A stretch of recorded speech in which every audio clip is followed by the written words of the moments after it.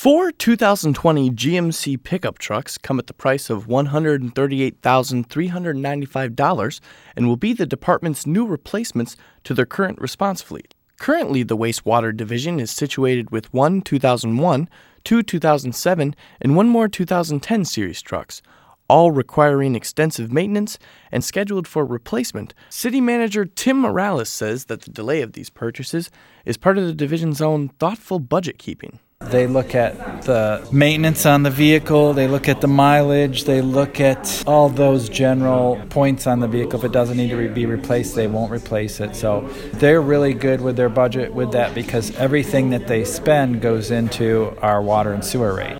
Now, with the council's approval of these new rigs, Saginaw City's wastewater division will be more reliable, maintaining safe and efficient waste stream for the city. For Q90.1, this has been Dylan Bickle.